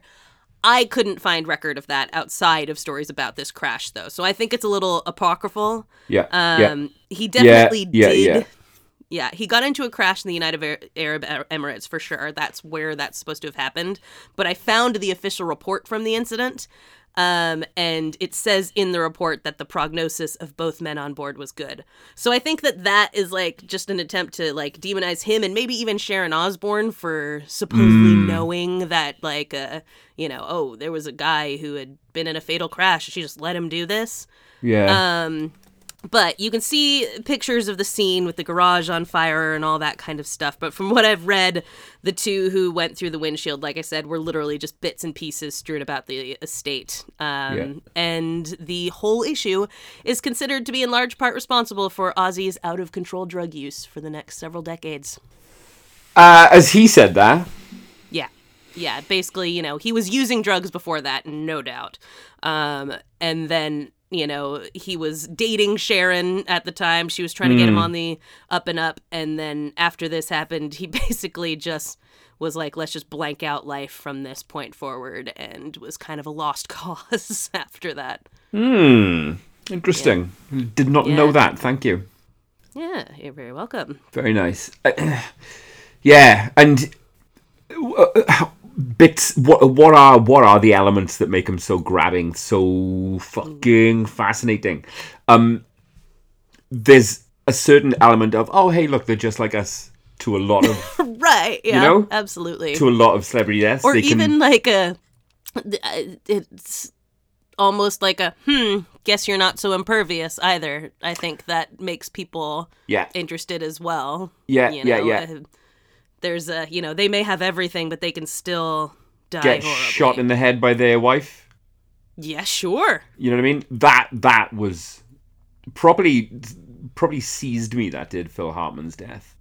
It was. What are we talking? Very late 80s, I want to say. It's got to be the 90s. Oh, sorry. Did I say? Oh, yeah. Late 90s. That's what I meant. Yeah. Like, that can't be. But that was a time in my life when I was just starting to become aware of Saturday Night Live, just starting to become aware of kind of comedy, not just... comedy is something with as many different flavors and different potential avenues of discovery you could go down as music. You know what I mean? Right, yeah. And, starting to recognize Phil Hartman's name and stuff and knowing that he was on SNL in the States. The timing of that in the late 90s was incredible. Holy fuck, shot him in the head over a domestic dispute with his fucking partner at home. Just incredible. Are there details of, like, what was happening? Why? Why did she have a gun? What was going on? Quite an entrenched heroin aficionado, his wife. Just a big fan. Big fan. And she shot him and then herself.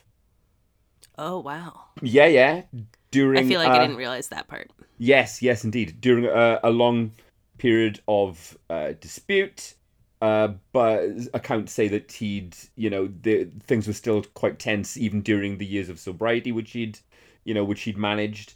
Lots of tempers, lots of anger, drugs, and ended with fucking Phil Hartman getting shot in the head by his wife. Did she die too, or did she survive? No, she shot himself afterwards. She took her own life afterwards. Okay, so they both died in this case. Yeah, that's interesting. It just reminds me of one that I didn't research for this specifically, but kind of is along the lines of what you were saying about, like, it hit because of where you were in life and your relationship to comedy and things like that. And I remember one that, like, I just felt very weird about was Charles Rocket, who I believe was also on SNL or on something like that. That wasn't where I knew him from. I knew him as the dad from Hocus Pocus. Right. And then he was also if you've ever seen the movie It's Pat, which you probably don't want to watch now because I imagine it's like horrifyingly transphobic. I'm aware of it. Yeah. It's a strange but one. he's the guy who's obsessed with finding out Pat's gender in It's Pat. And I had like kind of like a fixation on this guy. I thought he was really interesting, you know, all this kind of stuff. And then when he was like 45 I think it was like 50. Yeah. Just went and shot himself. I think it was like in the woods behind his house or something like that. God damn. And that was one of those things that I remember like kind of spiraling on trying to find details of. And it's like, that's one of those ones I'm like, I don't know what I wanted, but it's like almost like I wanted it to like, if I read about it enough for it to like not be true. Like, that can't be. If I just like read about this enough, this is fiction and this guy's fine. He'll be in other things. And I think I still kind of do that with Charles Rocket a little bit. That like, he seems so like vibrant and young in things like Hocus Pocus that like my brain can't fully process it. And it's like trying to find more details about his death is like my brain trying to really make sense of one of the, like the first celebrities that I experienced this with. Finding that a celebrity has took their own life is insane, isn't it? How take Anthony Bourdain, for example, right? Mm-hmm. I'm by no means the first or only person to have made this observation, but fucking his life was millions of people's description of what a fantasy life would be. Right, yeah, exactly. Mine, you know what I mean? Obviously, I've patterned my entire life a zillion after Anthony percent. Bourdain. Driving around the place, flying cook, around the place. It's why I travel. Yeah. And even in that position, you just don't fucking know. Somebody will take their own life. Right. Yeah, no, so many of my, if not my favorite vocalists or my favorite performers, were certainly, you know, in my orbit. Horrible that Chris Cornell decided to end his life the way that he did. Kurt Cobain, Chester Bennington. Obviously. Fucking wild. How can it be anything other than an illness? Right. Yeah, exactly that, right? Like, that should tell everyone, like, this isn't like, you know, people don't have the control you think they do over this when you have everything and it's like this. Yeah. One of those I actually looked at as well here. Like, obviously, you know, with Kurt Cobain, people didn't want to believe that. Why would he? He was a millionaire. He had so many things going for him, all this kind of stuff. New daughter, yada, yada. So there's lots of conspiracy theories that Kurt Cobain didn't actually take his own life and was in fact murdered. Of course, a lot of people would say by Courtney Love. Yeah. And while Courtney Love is a shit person, obviously she didn't kill Kurt Cobain or have him killed. Everything about that scene, which you can see photos of all over the internet, albeit without his corpse in it, but you can see any website, you can see like what was at that scene. Clearly it was suicide. Yeah. And, you know, we know enough about his mental state and all of that to know that it makes perfect sense that that was what happened, right? Yeah, it does. And I knew that at 14. Right, exactly that. You know, it's like, sure, people don't want to deal with what that means or whatever, but it very clearly that was what happened there. The same could be said of folk singer Elliott Smith, often referred to as Mr. Misery and the unhappiest man in the land. Oh, nice. Smith was not at all subtle about the depths of his depression, writing many a song on the topic and adorning his second album with a photo of bodies falling from a building. Oh, yeah. His next album, Either Or, was a reference to a Kierkegaard book in which, as The Guardian put it, quote, the philosopher posited that the aesthete would eventually find himself in a state of despair. Those close to him reported that he fairly regularly made what they considered melodramatic threats to kill himself. And I can imagine you would think they're melodramatic threats when it happens all the time. Yes. When he moved to Brooklyn from Portland, Oregon, he told his friends in Oregon that he would never see them again because he was probably going to kill himself. So, on October 21st, 2002, when during an argument with his girlfriend, Smith reportedly threatened to kill himself, it was sort of par for the course. Yeah. His his girlfriend, Jennifer Chiba, locked herself in the bathroom of their Silver Lake home until she suddenly heard a scream in the living room. When she came out, she saw Smith with his back to her. And in a scene straight out of a movie, he turned around and had a kitchen knife in his chest. Christ. Yeah. He had stabbed himself in the heart. Can you hear that? Twice. Fucking hell. Right? Exactly. Like, it's not easy peasy to do.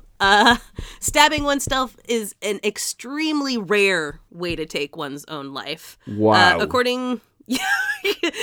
listener, right now, Mark is just tapping his own chest and imagining trying to put a knife through it. Twice. Yes, Smith. Exactly. According to the LA Coroner's Office, less than 4% of suicides are from sharp force trauma. And as you can imagine, the ones that are from sharp force trauma are from people cutting their wrists. Yes, generally. indeed. To stab yourself in the heart, you have to turn the knife sideways and drive it between your ribs and up. A method that is super fucking painful and difficult. Just like considered one of the most excruciating ways to die. And we've talked about that before. Like being stabbed. Yeah, we have. Horrific. Yeah. And so doing it to yourself is just wild. It must take a lot of pain, you know? Exactly, right. Like the mental state you have to be in to do that is just completely on another wavelength. Fuck. And it's because of this that despite his regular insistence he could kill himself at any moment, many people still think he was in fact murdered. Oh, yeah, okay. People have said that his life actually seemed to be on the up and up, where he had once been hopelessly addicted to heroin, alcohol, and crack, seen wandering the streets of LA, mumbling to himself, and passed out in a nightclub bathroom with a needle in his arm. He allegedly quit the stuff in 2002. He and Chiba created a foundation for abused children, something near and dear to him as his depression is thought to have stemmed from his own abuse in childhood. From some reports, things were really good, and it seemed super strange for him to finally end his life when he was in a great place. Of course, like the Cobain situation, that's largely a revisionist account of what was going on in his life. Apparently, he was back on the drugs, and he and Chiba had an extremely fraught relationship. His mood swings were wild, making him super difficult to work with as he was helping with the recording of Chiba's band's album. People described Chiba and Smith's relationship as being like Sid and Nancy. And considering Sid Vicious stabbed Nancy Spungen to death, that doesn't paint a particularly pretty picture of what was going on. Still, the medical report after his death noted, quote, "While his history of depression is compatible with suicide and the location and direction of the stab wounds are consistent with self-infliction, several aspects of the circumstances, as they are known at this time, are atypical of suicide and raise the possibility of homicide. While stabbing himself twice is extreme, people who take their lives that way do often stab themselves in the chest multiple times. What was weird was his lack of hesitation wounds. Yeah. Normally, like, you gotta kind of get up the guts to do that. You might take a deep breath and hold the knife against you. So people normally will have some cuts around where they did it. He did not. He also stabbed himself through his clothing, which is obviously not what people do either, because that's just another object of resistance in your way. He also had lacerations to his hands and under one arm, which could have been defensive wounds. Chiba apparently removed the knife and allegedly refused to speak with detectives, which is, a little suspicious. She denies that, however. He had no illicit drugs in his system at the time. So if he did this, he did it fully sober. Completely clear-headed. Yeah. A Post-it note was found reading, "I'm so sorry, love Elliot, God forgive me," which investigators considered suspicious at the time as well.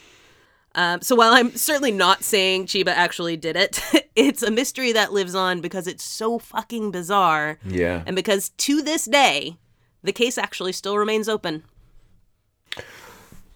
So, I know you're not trying to be an Elliot Smith truther or whatever, but... Yeah, no, not at all. The fact that the case itself is open, surely, is that not indicative of something? I mean, it just means that, I think if new stuff were to come to light, they would consider it. That they couldn't conclusively say this is not a murder because the circumstances were so weird. You know? I mean, that's tough because that's the thing is it's like, yeah, he gave every indication that he would do this. Also, if you were his partner and knew that and wanted to kill him, very easily you know that he's been saying that forever. And people will buy that it was a suicide. So I didn't know any of that. That was absolutely fascinating. Thank you. Yeah, you're very welcome. It's a bonkers story. Because see, I have sometimes... one more, but do you have anything else? Yeah, go ahead. No, please do. Please do. Well, did you have a comment there before? Because some that grab my attention are because they're so fucking wild and messy. Yeah. Do you have a messy one? I do have a pretty messy one. Go for it. Yeah, this one comes back from a time I actually have a very distinct memory of this, of waking up on September 5th, 2006, to a grip of text messages from friends telling me that Steve Irwin had died. Oh, yeah, of course. Of course. Pre-Twitter, so when something like this happened, everyone just texted you instead. And hoped that, it was true. Yeah. At this point I'm like, how did we even know this stuff? But anyway, this was, everyone texting me this, by the way, was because they were confusing him with my favorite wildlife host, Jeff Corwin. Oh, I see. Everyone was like, oh no, your favorite host died. And I was like, no disrespect to the man, but I had never seen an episode of his show in my life. It did not interest me. Now I think his family is amazing. I follow them on all the things, but I did not watch his show. Being the person I am, though, his death has captivated me. Bindi, yes. Yeah. Yep, good old Bindi.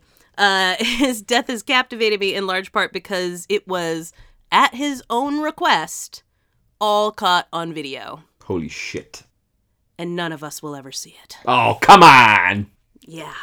So for those of us that don't remember or don't know, Steve Irwin was probably the most famous wildlife host in the world in the 2000s, with his show The Crocodile Hunter absolutely dominating popular culture. He leveraged that fame into a budding career for his daughter Bindi. It isn't difficult to see why he was so well liked, though. Oh, absolutely. Fucking hell. Talk about a guy just... He liked his animals, didn't he? You know what I mean? Just the most enthusiastic, charismatic, energetic. Just, he looked like he looked like he was going to have a heart attack at any moment. He was so just permanently he's just so thrilled jazzed and stoked all the time. At all times, yeah. Yeah, exactly. And from all accounts, like an absolutely wonderful person as well, which I think you can tell because his family are all just, insanely wonderful people. So he had leveraged his fame into a budding career for Bindi, who had her own show called Bindi the Jungle Girl. Okay. And thanks to the kids I babysat after college, I still wake up with songs from her children's fitness video, Bindi and the Crocmen, deeply embedded in my brain. Give us a little burst, please. We are party animals. Oh, yeah. No, I'm not going to do this because it will... Holy shit, you weren't lying. You weren't kidding. Yeah. Sort of put you on the spot there. Every day they would watch this. And yeah, I know every song from it. So, September 4th, 2006. Steve Irwin, his cameraman Justin Lyons, and his director John Stainton decided to take a small boat out to get some footage for Bindi's show. Soon enough, they found a 220-pound stingray chilling on the ocean floor, and he and the cameraman got into the water, which was about chest deep. Now, generally, stingrays will calmly swim away when approached by humans. I don't know if you know about this. If you're from California, when you get in the water, you're supposed to do a little thing called the stingray shuffle. Are you familiar with this? No, I can visualize it, though. Yeah, basically just means you sort of scoot your feet around in the sand so that you don't startle one and it stings you. Because otherwise, they sense motion, they're off. You're gonna fucking die. Well, normally they don't kill you. Exactly this. This is, generally, I have had many friends who didn't do their stingray shuffle and have gotten stung by stingrays, and you're fine. It's a pain in the ass, but you're okay. But in this insanely rare incident, as Irwin swam over the ray. Instead of just quietly swimming away, it raised up its tail and stabbed him with, quote, hundreds of strikes in a few seconds. Jesus Christ. Yeah. Right, exactly. Like a nail gun. Yeah, right? yeah. It happened so quickly, Lyons didn't even realize what was going on until he panned back with the camera and found that Irwin was surrounded by a pool of his own blood. Yeah. Now, Irwin had a strict never stop filming rule. Given that his job was a dangerous one and that safety around animals was something he always wanted to promote as much as people were like, this guy looks reckless. Yeah. He wanted to make sure that it was caught on camera if an animal ever did end up taking him out. So, Staten kept rolling as they got Irwin back to the boat in excruciating pain from the venom. They worked frantically to try to keep him alive, performing chest compressions and CPR, and eventually Steve uttered his final words, "I'm dying."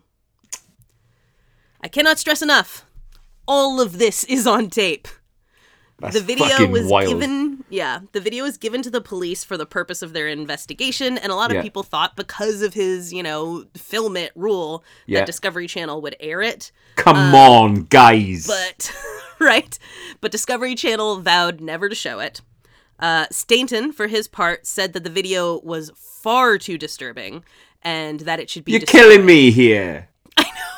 Why are all these people making this decision? He said what he wanted. Once the investigation was done, all but one copy was allegedly destroyed, and the only remaining copy was given to Irwin's wife, Terry, who destroyed it without ever watching it. Terry, come on. She claims that the police still have one copy somewhere in a vault, but it will absolutely never see the light of day. So, now, obviously, there's always the chance that some unscrupulous cop will come across it someday and pop it on the YouTubes. But otherwise, there is an absolutely terrifying video of the entire violent end of Steve Irwin's life, and we simply have to imagine it. And right now, I add another to my list of internet holy grails that I know I'll never see. Exactly that.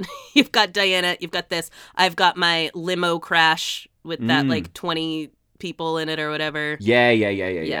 This is so definitely we've got the Grizzly limo, Man. we've got Steve Irwin, we've got Tim Treadwell, yes, we've got Owen Hart. Owen Hart, right? Yep. They so far, there are 4 holy grails. And if you can and help... this is yeah, right. But nobody can. I mean, if you can't find something, there's no way that it exists. And that, it's a weird thing to feel the need to see, but I don't know. I think it does. Public interest. Yeah, well, and I mean just personally, right? Yeah, okay. Like that, like often when I want to see these things, it's like, why? Why do I want to see this stuff? And it's a different compartment of my brain than a horror movie, right? Like it's 100%. Not, it doesn't do the same thing for me. It's like, ooh, I want to see that. It's like, I don't know. I feel like there is something about being human in the way that we die, and experiencing these kinds of things for me is like kind of becoming in touch with that element of ourselves. There is no doubt in my mind that my occasional perusal of gore videos is to do with my fascination of the physical side of being human. That's all it is. Like, and to an extent, I get people like just not being able to look at stuff, right? Being like, I can't stand gore, or I find it sick, or things like that, but it's, my reaction to it, I feel like just is more about like curiosity with my body, with all of our bodies. See it from the inside. Yeah. Right. There's like something to that I think can come across as very like dark or whatever, but it certainly isn't a, getting off on it situation. It's just, I don't think I'll ever not be fascinated by those kinds of things. And when you're told you can't see it, that just is like what possibly happened to this person that is like, I can't see it. No, I mean, last week Laura came home from work early and found me masturbating over the death photos of Chris Farley. And she pointed out to me that I shouldn't be doing that, and she was right. Just, you know what? I'm corrected. No, she was right, and I haven't done it since. That's really good. I love stories of growth. Yeah.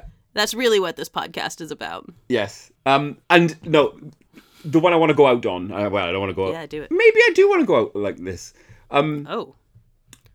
Sport has nothing to do with me, right? But I remember right. so clearly the seismic impact Kobe Bryant's death had on the world. I don't, I can give a fuck about basketball, but I'll still say Kobe when I chuck something into the bin. You know what I mean? Yeah. He's also a rapist, so you know. Okay, fine. Now I did not know that. I will no longer say yeah, Kobe a lot of when I people throw have done something a into lot a of bin. work to make sure we don't remember. Well, they that did a 10 bang years of job. ago he went through a whole trial about that. Okay, consider me not saying that anymore when I throw things into the bin.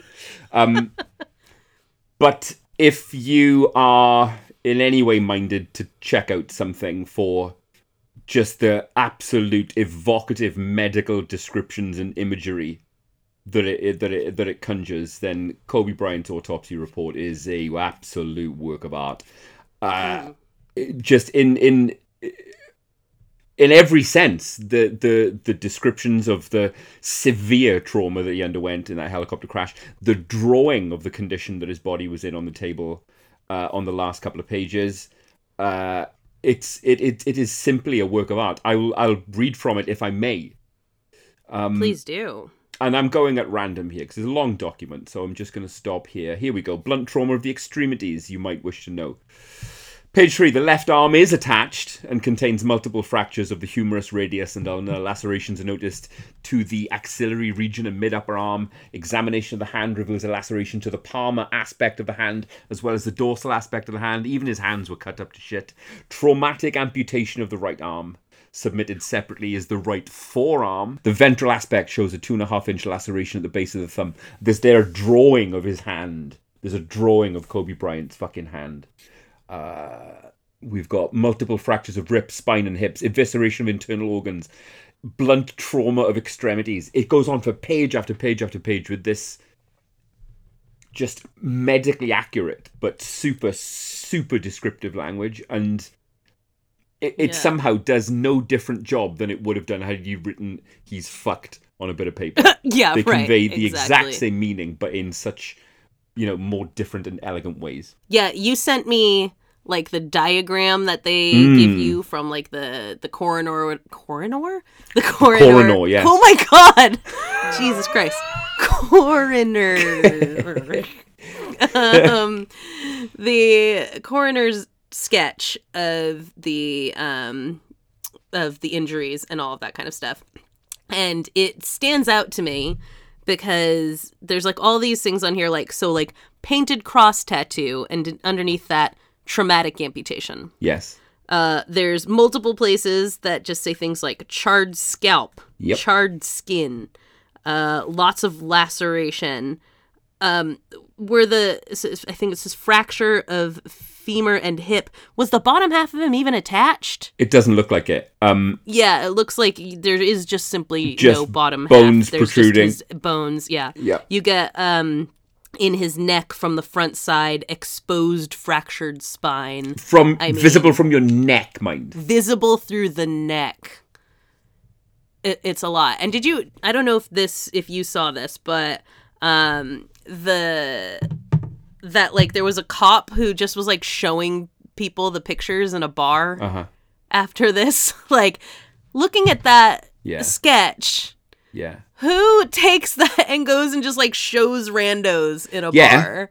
And the fuck is wrong with you? Why isn't that copper in charge of the Steve fucking Irwin's tape? Steve Irwin's tape, the Treadwell tapes. Why can't we have that guy? Yeah, I don't think he's in charge of anything anymore. I'm pretty sure he got fired. It's like the one thing you can get fired for is showing a celebrity's autopsy photos to strangers. And it's for the best. It's a good thing. Yeah, it's definitely for the best. But there you go. There's some interesting deaths for you to take with you on your week. And why?